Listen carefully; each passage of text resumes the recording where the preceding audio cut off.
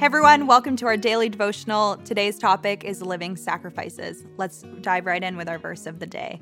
Therefore, I urge you, brothers and sisters, in view of God's mercy, to offer your body as living sacrifice, holy and pleasing to God. This is your true and proper worship. Do not conform to the pattern of this world, but be transformed by the renewing of your mind.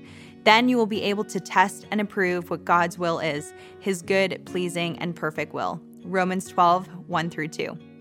And he who does not take his cross and follow after me is not worthy of me. He who finds his life will lose it, and he who loses his life for my sake will find it. Matthew 10, 38-39.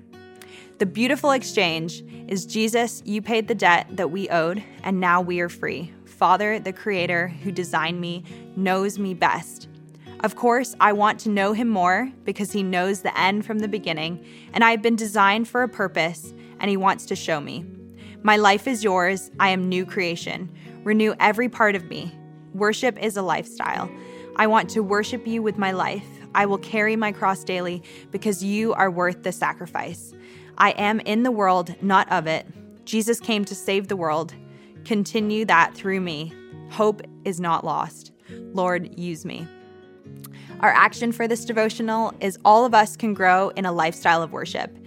Take a step that causes you to live in a place of deeper surrender today. Sacrifice something for him today. Let's pray. Oh Lord, here I am. Take me and surrender my whole life and my whole heart to you. Create in me a clean heart and a sound mind. Help me be focused on your will in my life and demolish any distractions, idols, or lies that are holding me back from you. I want to live in a lifestyle of worship. Obliterate the fear of man and any fear that keeps me away from your perfect love. Thank you for never leaving me, even though what I have to give does not come close to what you deserve.